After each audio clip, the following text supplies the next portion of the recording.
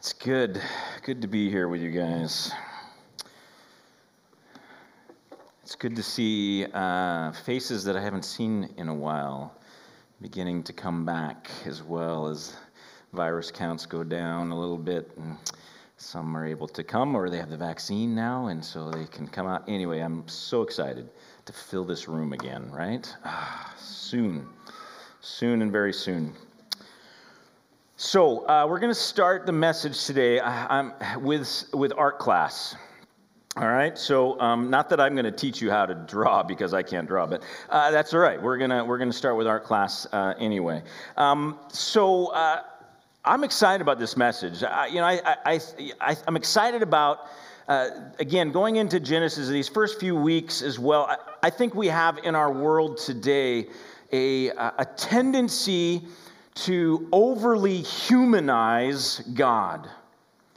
And so God becomes, in my language growing up, my homeboy, right? Or something like this, that Jesus is my homeboy kind of perspective, right? And it's not that Jesus is not our friend. It's not that we don't have the Spirit. It's not that he can't interact and relate to us in our world. But when we focus too much on that, we lose kind of this transcendence and the awe that comes with understanding who God is, especially in the book of Genesis. And so that's one of the things that I am enjoying about this series so far, is it gives us an opportunity to kind of have our minds blown again. And to recognize this very personal God is also be so far beyond us and so truly, correct use of the word and definition, awesome, that, he deserves our worship, and we actually should be cowering, if not at least on our face, in worship of him. And so today we're going to highlight several attributes of God that I think really kind of drive this home, that will encourage us to go, I don't understand, but also go, wow, if this is who you are, wow, right? And so, yes, that's where we're headed. But before we get there, I wanted to use a little bit of an illustration to start with. So what I want you to do, if you'll notice, if you have sermon notes, if you don't have sermon notes, why not? Come on, what's your problem? I mean, come on, this is really good stuff I'm about to give you. You need to be writing this down. Anyway. If you don't have sermon notes, that's okay. Just grab a sheet of paper or whatever, because it will help if you can draw, okay? If you can actually have a pen and draw. If you don't, I'm sorry, you're going to miss out. Just look on your neighbors and say, oh, man, next time I'll have a pen when I come to church. Anyway, so in your sermon part where it says drawing pictures, that space is meant for you to draw in, all right? So I gave you a little extra space there because some of you have a hard time with the finer points, and so you need a little more space. I get that. So anyway, first thing I want you to draw is I want you to draw a chair. So draw a chair. Just take a minute, draw yourself a chair. A good chair. Not a broken chair, a good chair. A chair that you would sit on, a chair that you like, maybe. Just draw yourself a chair. All right. Got that? Anybody not done yet? Chairs can take some time. I get it. So, especially if you're an artist, right? Okay. So this is the chair that I was thinking of. I have a picture of it. This is the chair that I was thinking of when I was thinking chair. So did you draw it like that? Anybody draw it like that? Yeah, a couple. Thank you. Yes. See, we're just connected. Two people are experiencing the Holy Spirit right now. They're getting it. They're coming along. They got it. All right. Good job. Thank you, ladies. All right. So we're not going to show you next picture, but next picture I want you to draw. I want you to draw now a house. Right? Simple. Draw a house. Draw your house. Takes a little more time. We'll give you a little more time. My house, it's, pretty nice house. I like my house. We're blessed to have our house. I can't believe that we got the house that we have. We've got this amazing view. I can't write that in there probably. I'm not very good at drawing, so I couldn't draw my view. I got this cool backyard. Got this cool dog in it. And we have this coffee bar. Have I told you about my coffee bar? Oh, my gosh. It is amazing. Talk about my coffee bar. It's so good. It's like this, kind of, hutch thing with coffee makers on it. And then on the wall is all these mugs. It's amazing. Oh, my gosh. I get every morning, when I'm drinking coffee, when God, loves me, I get to go and choose which cup I want, right, to make my coffee. All right, you done with your house yet? Okay. All right. So this is the house I was thinking of. Did anybody draw that? Anyone? No one? All right. Well, that's okay. That's, everybody has a different dream. Did anybody put a chimney in their house? Maybe a couple of 2 stories. Any 2-story houses out there, or is it all 1 story? Yeah, we got 1 2-story. Most of us, I don't like stairs. I had a 2-story house for a while. Yeah, I'm done with the stairs, right? But anyway, yeah, some people like the stairs. It's good exercise, right? Up and down, and you can separate the kids, right? Go away, downstairs time for adults right now. Anyway. So that's house. Now the next thing I want you to draw, I'm gonna try to describe. I have a picture that I'm going to try to describe to you, and I want you all to try to draw what I'm describing. Okay, so we're kind of taking this next level. Obviously, you're not getting the mental pictures. I was excited after the first chair. I thought you guys were getting it. We're having an issue, so I'm gonna try to now explain kind of this picture step by step. See if you guys can draw this picture. All right. So we're going to start in the middle. In the middle, there are several kind of sweeping lines, kind of like eyelashes, all right? And some are kind of going from the middle and out, and they kind of just work their way around kind of the middle of the picture. So thin kind of, eyelash kind of, arcing kind of lines in the middle. And then just above that kind of section with the eyelash section, we're going to move up to the kind of a little bit to the above that on the right in the picture, and you're going to make like several kind of in a circle, several crosses, but they're kind of thick crosses, kind of Gothic crosses, right? So like 4 or 5 kind of Gothic crosses kind of circling around. That would be good. And then when you get that done, so now we're going to move to the bottom left of the picture. So not all the way to the bottom, but left of the eyelashes. And there we've got this kind of almost like a question mark that's there, but it's like bubble letter. Okay, so it's not just like a question mark like in just it's bubbles, right? It's got like it's shape, right? You got it, right? You get it. And then next to that question mark, there's like 4 leaves coming out of it. So they kind of have that leaf shape, and they go in different directions, kind of around that question mark. And then below that is like an exclamation point. And it's a bubble, again, a bubble exclamation point. But the dots are, like they're supposed to be. There's a bunch of dots on the bottom of it, kind of around the bottom of it. So it's not just one dot, it's just an exclamation point, all right? There's so much more, but that's all we have time for. All right, so hopefully you have a beautiful picture. I'd love to see some of your pictures. Anyone want to show me what they have? Honey, what do you have? Show me. Oh, yes, you're amazing. So good. So, all right, so this is what it's supposed to look like. If we had more time, I think we could have got there.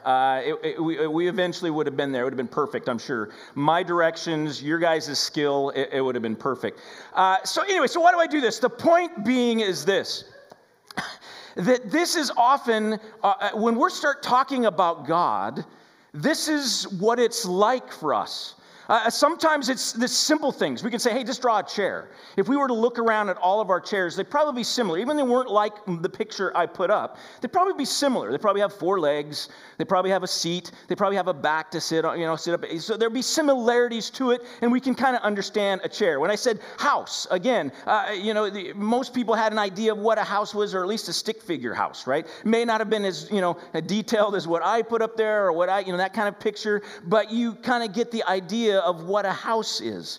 Yet every one of us have a different kind of interpretation of what a house is and how we would draw that, what that would look like. Same with this picture. This is the reality that God is so complex.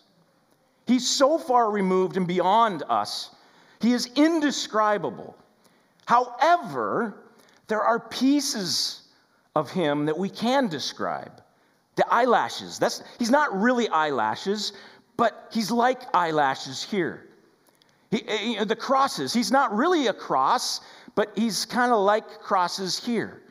The exclamation point, he's not really an exclamation point, but he's kind of like an exclamation point here. And so when we're talking about God, we have to recognize that this is reality. The weakness maybe of our language, even to describe him, but also just the full reality that we can never fully comprehend him. And so the things that we can know even those things just in part. But he's so much more than that. So the key to understand is that God is not tangible, but he is real. God is not fully knowable, but he can be known.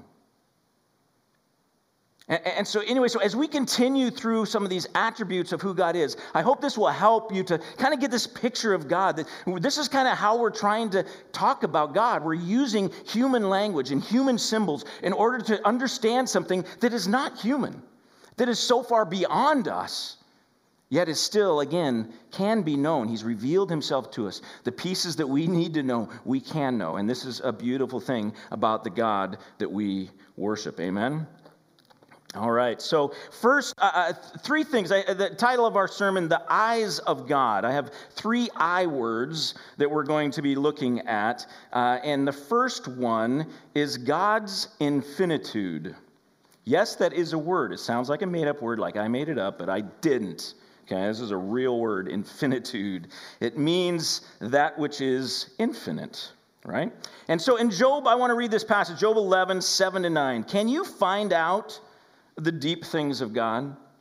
Can you find out the limit of the Almighty?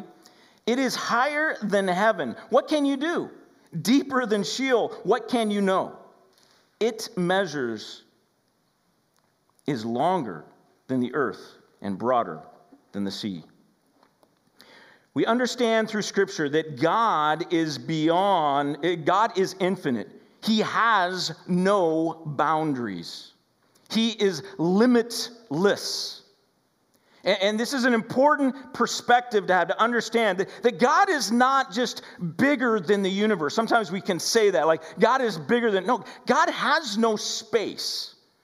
To talk about God as being bigger is actually, it's wrong, okay? Because God doesn't take up space, right? He doesn't have a body. He's not bigger, just bigger than the universe. Okay? He is totally separate from the universe. He's totally beyond the universe. He is so much more than the universe.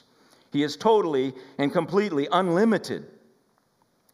God is not lacking anything. This is another aspect of his infinitude. He's not lacking anything. He can't. There's nothing we can add to him. Right?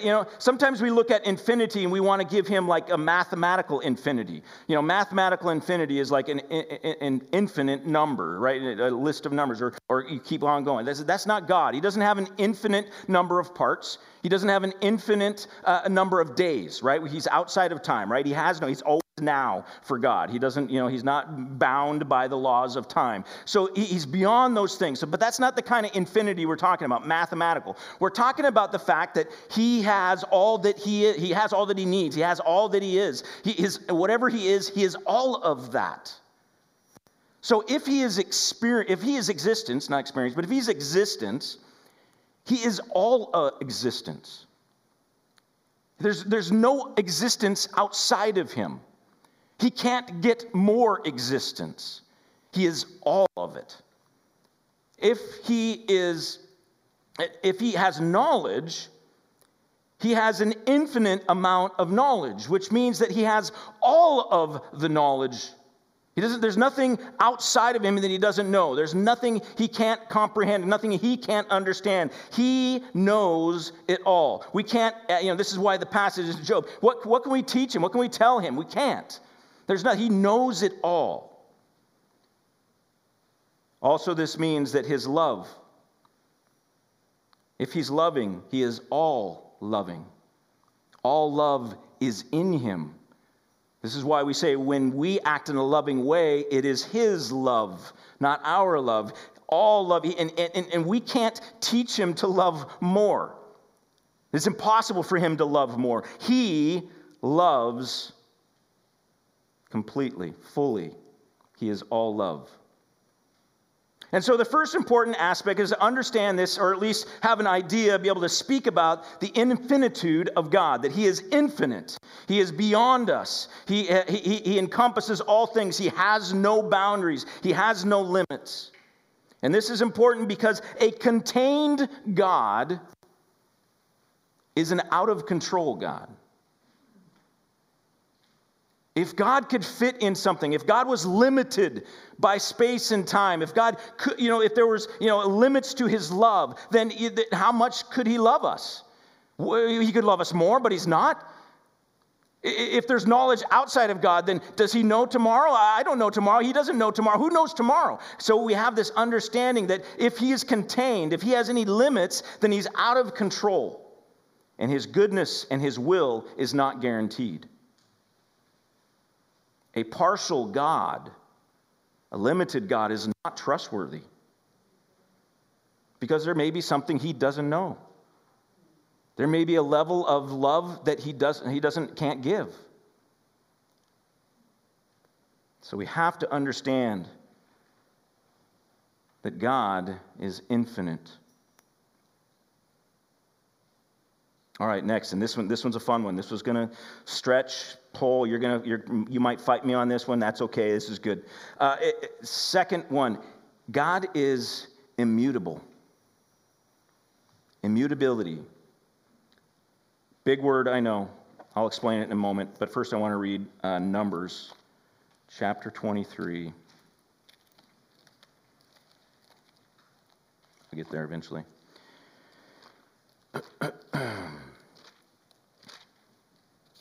23, verse 19.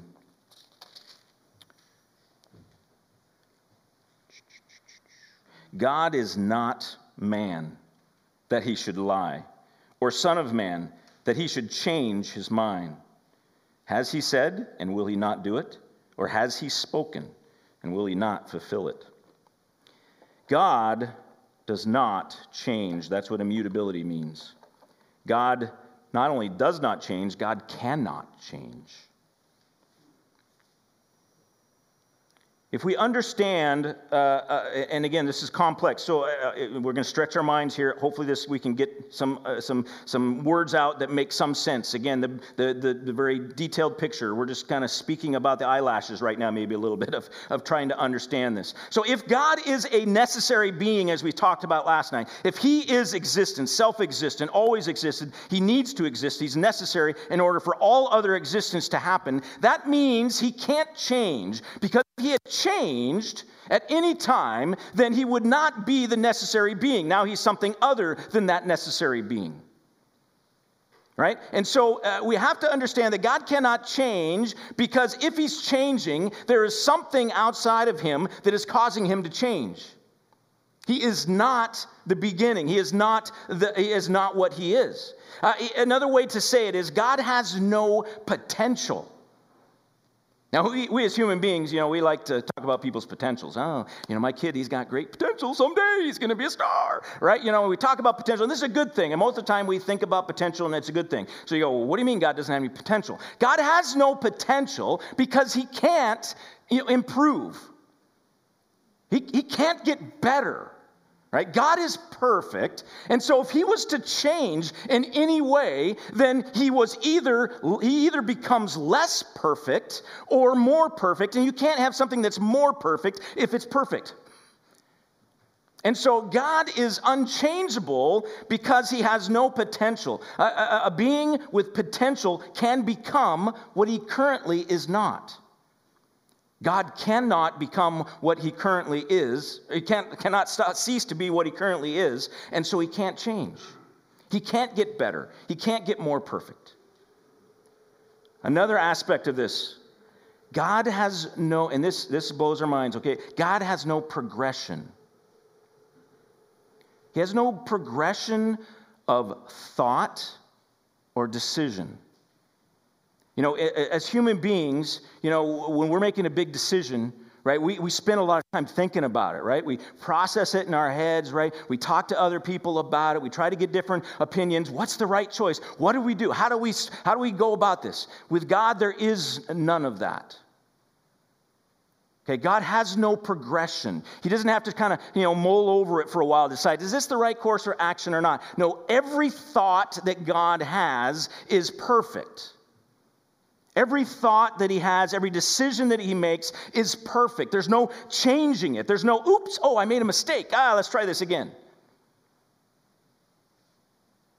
Okay, God cannot change his mind. He cannot change even his emotions. We'll get to that a little bit more in a bit. He doesn't have to process his decision. He doesn't have to rethink his decisions. He doesn't ever go, oh, dang, messed that one up. All right, let's try again. There's no trial and error with God. So, now there's some pieces that maybe even in your mind you're going, well, what about this? So let me talk about some of those what-abouts. First of all, what about Scripture? Like in Genesis 6, 5, and 6, where it says that God regretted that he created man.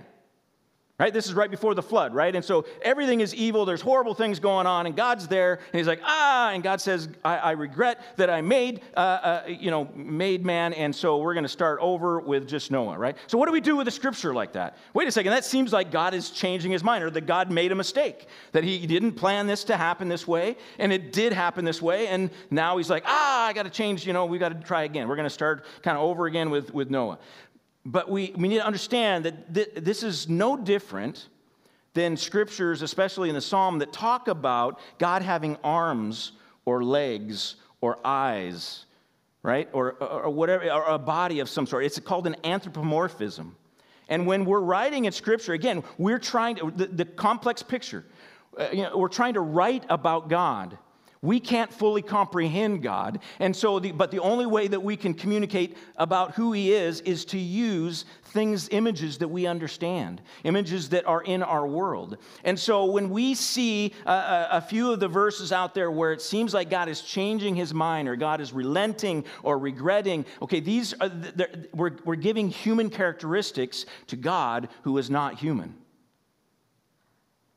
The next, what about? If God is unchanging, what about prayer? Why do we go to prayer? I mean, why do we spend time, coming? Why does God tell us to come to him? I mean, if it's not going to change his mind, if he's already decided what it's going to be, and, there's no change, he's not going to, deal with this, right? We already noticed that he's timeless, right? So he's not inside time. So it's not like he's kind of coming along with us, and he doesn't know what tomorrow brings. He says, so you're praying for this. Okay, well, now I'll make tomorrow be what you want it to be. No, so we already know he's outside of time, but now he's also doesn't change. So why do we pray? Understand, again, I've said this before and others have too, that prayer is not about changing God. It's always about changing us. But also understand this, because God is outside of time, he, in Matthew 6 tells us this, right? We usually just kind of put this in a very human perspective. It says that, God, or Jesus is talking to his disciples saying, hey, when you pray, don't go babbling on and just keep on going and going and going with your prayers, okay? That's what the pagans do. You don't need to do that. You don't need to try to convince me of things. He says, I already know what you're going to pray before you pray it. Now, again, we put that in a human chronology, and so we kind of think, oh, yeah, he already knows our thoughts, what we're about to pray. And so, no. God already knew, if you will, from our time perspective, before the creation of the world, or at the moment of the creation of the world. He knew what we would be praying.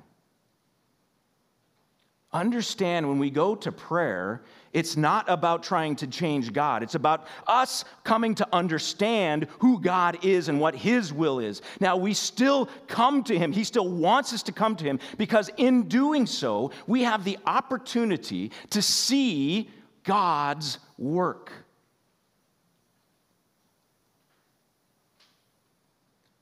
We get to put ourselves in the right perspective, that we are totally reliant on this being who is so far removed and beyond us.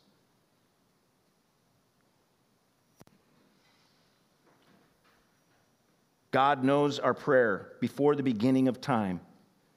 Just like he knew every day that we were going to have, Psalm 139, before one happened. Every word he knew before we spoke it. He knew every prayer at the very beginning of time.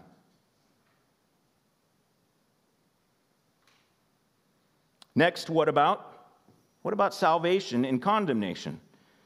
I mean, if God doesn't change, right? I mean, we're sinners. That means we're going to be condemned. I mean, why would he change his mind about us after we, come to Jesus, right? Well, he can't change his mind. We're condemned. We all knew that. We're totally depraved. We're totally, you're sinners. We're gonna, we deserve, condemnation. So, how does God, God's changing, isn't he? Because once we bow our knee to Jesus as Lord, then we're not going to be condemned. We're not now saved. How does this work? Again, God is not the one who's changing. We are the ones who are changing. If you can look at it at the moment of salvation, what happens is that we move across a line. We are in line, we're on one side of the line that is death, God's wrath. But the moment we give our life to Christ, we step across that line, and now we're on the line of mercy and life. How God treats us is differently the moment we step across that line. And so we are experiencing him moving, but it's us that's moving, not God who is moving. We are the ones who change. We are moving from an object of wrath to an object of mercy when we come to salvation. God always condemns rebels. He's unchanging in that. He always saves those who surrender to Jesus as Lord. Always. There's no change. All right, so again, I admit, difficult concept. You're going to continue to wrestle with this. We're just kind of touching the surface of this. If you want more, there's more out there. You can study this more. But it's it's an important piece. Why is it important? Is because if God is not immutable, then God's word and his will are a moving target. We would have to constantly be trying to figure out what is true about God. If he changed, right? If he changed, we have to, well, wait, I thought he was this way, but now he's this way. I mean, we see this in other religions in our world already. God seems to be always changing, and they're adding new scripture to kind of define this new aspect of God. And this is not the God that we worship. The God of Scripture is unchanging. And if he did change, again, his word and his will would be moving targets, and we would never know for sure if we really knew him. Next, God is not experimenting. This world, this creation is not some experiment gone wrong. He always does the right thing. This world is very purposeful. It was made on purpose, rightly and good. And finally, if God is not immutable, can we really believe that our soul is secure? If God's going to change his mind, right? If God's going to change, can we really have any kind of sense that he's going to be faithful? That we bowed our knee to Jesus as Lord. Does that mean I'm saved or not, right? So these are important pieces. We have to understand this about God's immutability, because if it doesn't, it throws these other pieces into despair, right? What are we going to do with this? Who is this God that we're now worshiping? Okay, so that's immutability. The final one that I want to touch on this morning, the final I word, is impassibility. Again, this will stretch our minds. This is hard to comprehend. And really, how do we live this way? What does this look like? How do we get this into our brains and into our lives? So another Job passage I'd like to read for this one. Job chapter 35 this time.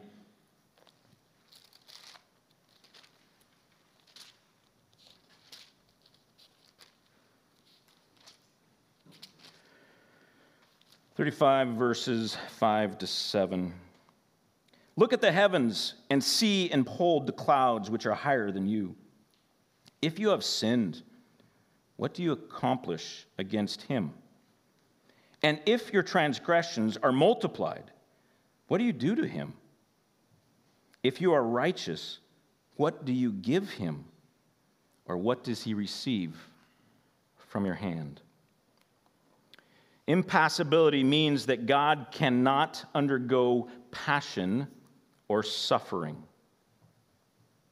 No one can inflict pain on God. No one can cause him to be in misery. He can't be hurt or wounded or impacted even by anything that happens in creation. Immediately you may say, well, what about Jesus, right? And so we are not going to get it totally into this, but it's called a hypostatic union. Hypostatic union is Jesus. He is 100% man, but he's also 100% God. And so the way we understand the impassibility of God in light of Jesus is that in Jesus' godness, he did not suffer. But in his humanity, he did suffer and die. Again, now, hypostatic union is another one of those things. We have some words, complex picture. We've got some words that we can use to kind of try to understand it, but we will never fully understand how this works. We're used to 100% of things. We're not used to 200% of things. How can it be 100% God and 100% man? We don't understand. So moving on with impassibility, God is not emotional.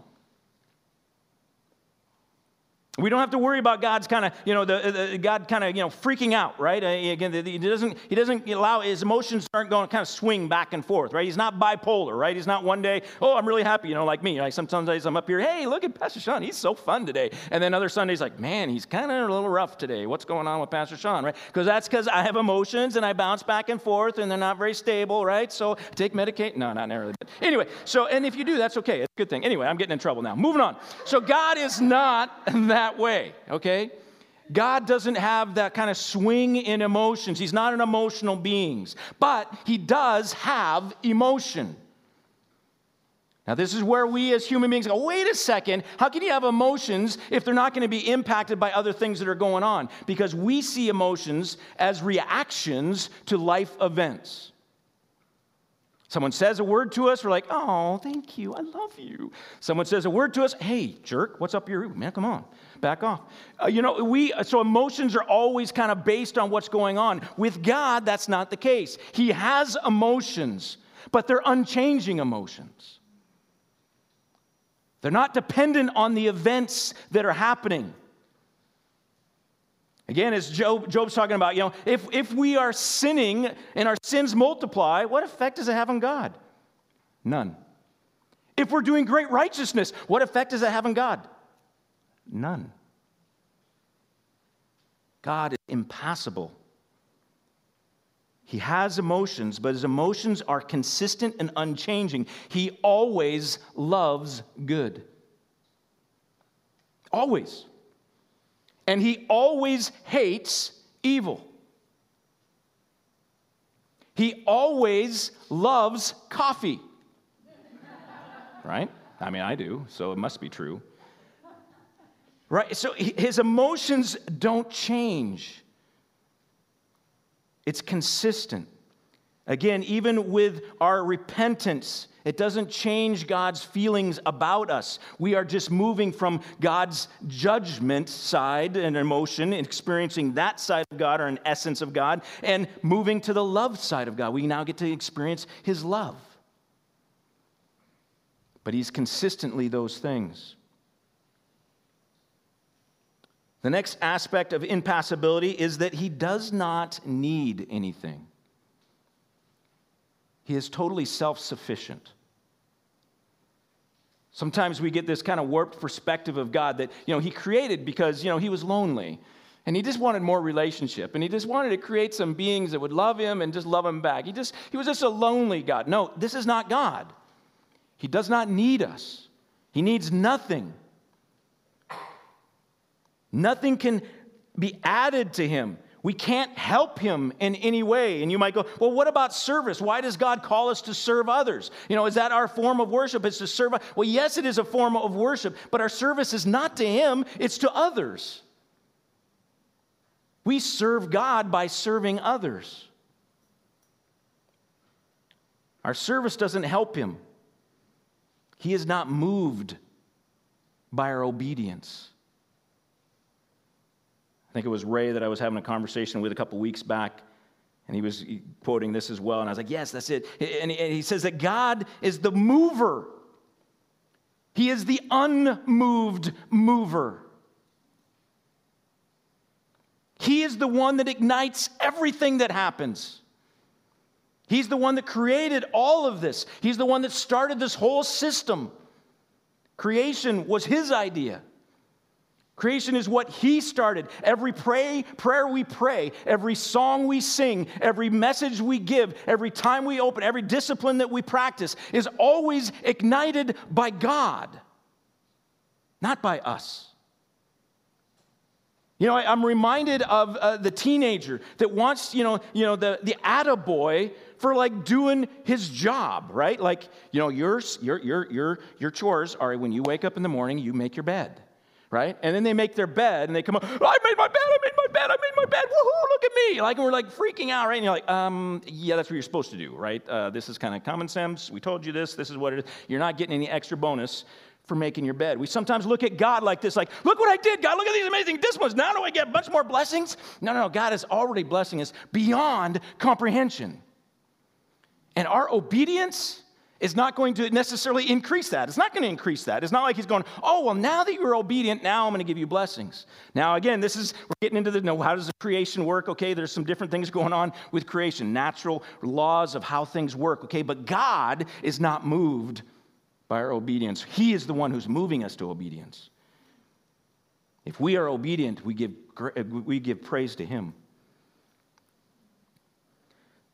All right, so the importance of impassibility is simply this, that God doesn't need us, but he wants us in intimate relationship. In some sense, doesn't this make it even better? If God needed us, we want to be needed, right? That kind of like makes us feel better about ourselves, some sense that, oh, well, God really needs us, so, I'm going to help God out. Right? I want to be needed. But isn't it better that we have a God who doesn't need us? He just wants us? That he just wants us to be that he's done it all, that he's given us all this, that he blessed us, he gave us life. But not only that, when we messed up life, he sent us the answer.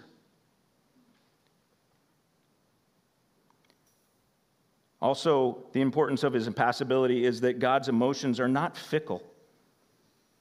We don't have to worry about emotional outbursts from God. He's consistent.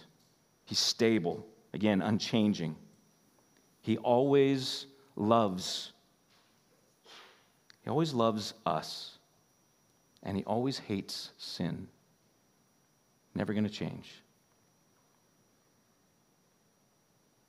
All right, worship team, come up. We're going to, closing thoughts. We're going to go into communion. We're going to sing a song. I'm going to come back up. We're going to do another, all in 10 minutes. We can do it. So I want to close with this thought and then go into communion. How do we respond to a God like this? We think about the realities of God and who he is, as we've discovered just the last couple of weeks. The transcendence of God, that he's beyond us, the timelessness of God, that he's not controlled by time, that he has no space, that he has no time, that he's beyond all of that. That he's unchangeable, that he is big, he's infinite. Like, we can't add anything to him. He has it all. Whatever he is, he has it all. He can't be contained. When we think about this aspect of God, what is our response? The only appropriate response is worship. Do we actually think that we're smarter than him? Do we actually think that we somehow know more than him? That we're somehow wiser than him, or that like our will, what we want is better than what he wants for us. We so often live our lives distrusting God, like somehow he's, dangerous, or we don't know what he's going to actually do, and so we're kind of afraid of that, but yet he's an unchanging God. He's a faithful God. He's a God who's in control. He is above and beyond all of this. What are we doing? Doubting this. What are we doing? Not trusting him. What are we doing? Not on our face saying, you are awesome and powerful, God, and my life is yours. This is the appropriate response. I think so often, again, especially today, we miss this perspective. We miss this reality that he's so far removed from us, so much more powerful, so much more knowledgeable, so much better than us. And so we go through our lives with this deception thinking, oh, my will's, it's okay. I can do my thing. I don't really need God. I can do that. No. If we understand these aspects of God, on our face, in awe, he's so far beyond us. I can trust him totally if I understand who he is. Whether I trust him or not actually doesn't matter. It doesn't change him. It only matters for me.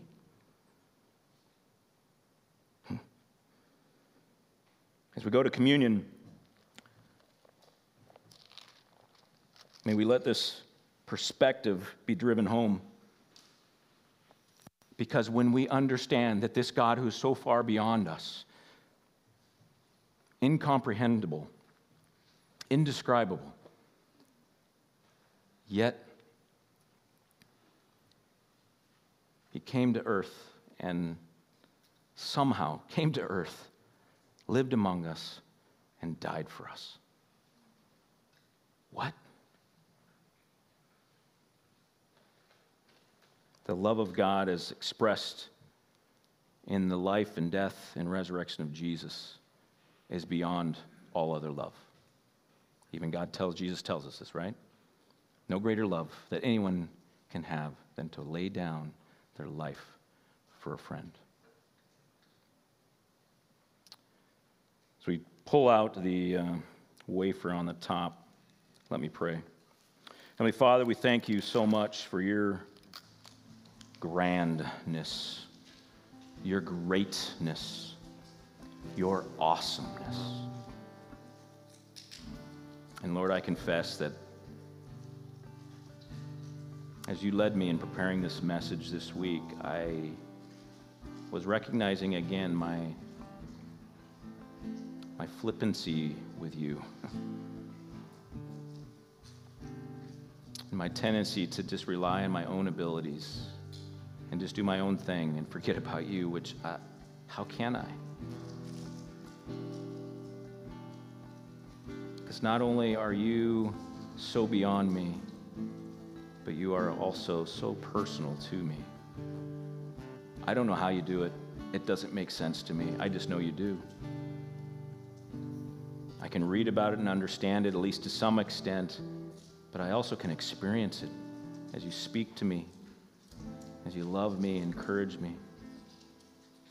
And so, Lord, as we partake this morning of the broken body of Jesus, the symbol that represents his life given for us, we do so with a renewed awe and a renewed commitment to follow you wherever you lead.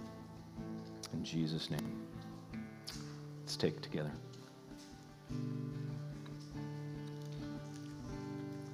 And as we open the cup, Lord, we also are just amazed at your goodness. And we haven't got there yet in this series, but we will. And the fact that you do love us. I don't understand it again, but I know it because I read it in your word and I also have experienced it myself. Lord, I thank you that you are a God that you can be experienced. And that, Lord, that you are a God who wants to be known, and you've revealed aspects of yourself to us so that we can have some idea, we can get some pieces of the picture. But most importantly, that, God, you are a God who is personal. And you want each and every one of us to experience you, experience your love. This is the way you've created us. Created us for relationship with each other and with you, a loving, intimate relationship with you. So, Lord, again, we partake of this cup, again, thanking you for what you've done for us, your continued pursuit of that reconciled relationship, which started in some sense with Jesus pouring out his blood on the cross. So, Lord, thank you. In Jesus' name, amen. Let's take together. All right, church, let's stand and sing a song, and then I'll be right back up. Heavenly Father, we do again just thank you for this morning. We thank you for the revelation of who you are. And as we close this service, Lord, I just want to again just point our direction to you, and again recognize the appropriate response for how we should respond to a God like you. In Ephesians chapter 3, verses 14 and following, "For this reason I bow my knees before the Father, from whom every family in heaven and on earth is named, that according to the riches of his glory, he may grant you to be strengthened with power through his Spirit in your inner being, so that Christ may dwell in your hearts through faith, that you, being rooted and grounded in love, may have strength to comprehend with all the saints what is the breadth and length and height and depth, and to know the love of Christ that surpasses knowledge, that you may be filled with all the fullness of God. Now to him who is able to do far more abundantly than all we ask or think, according to the power at work within us, to him be glory in the church and in Christ Jesus throughout all generations, forever and ever. Amen." God bless you, church. Have a great day.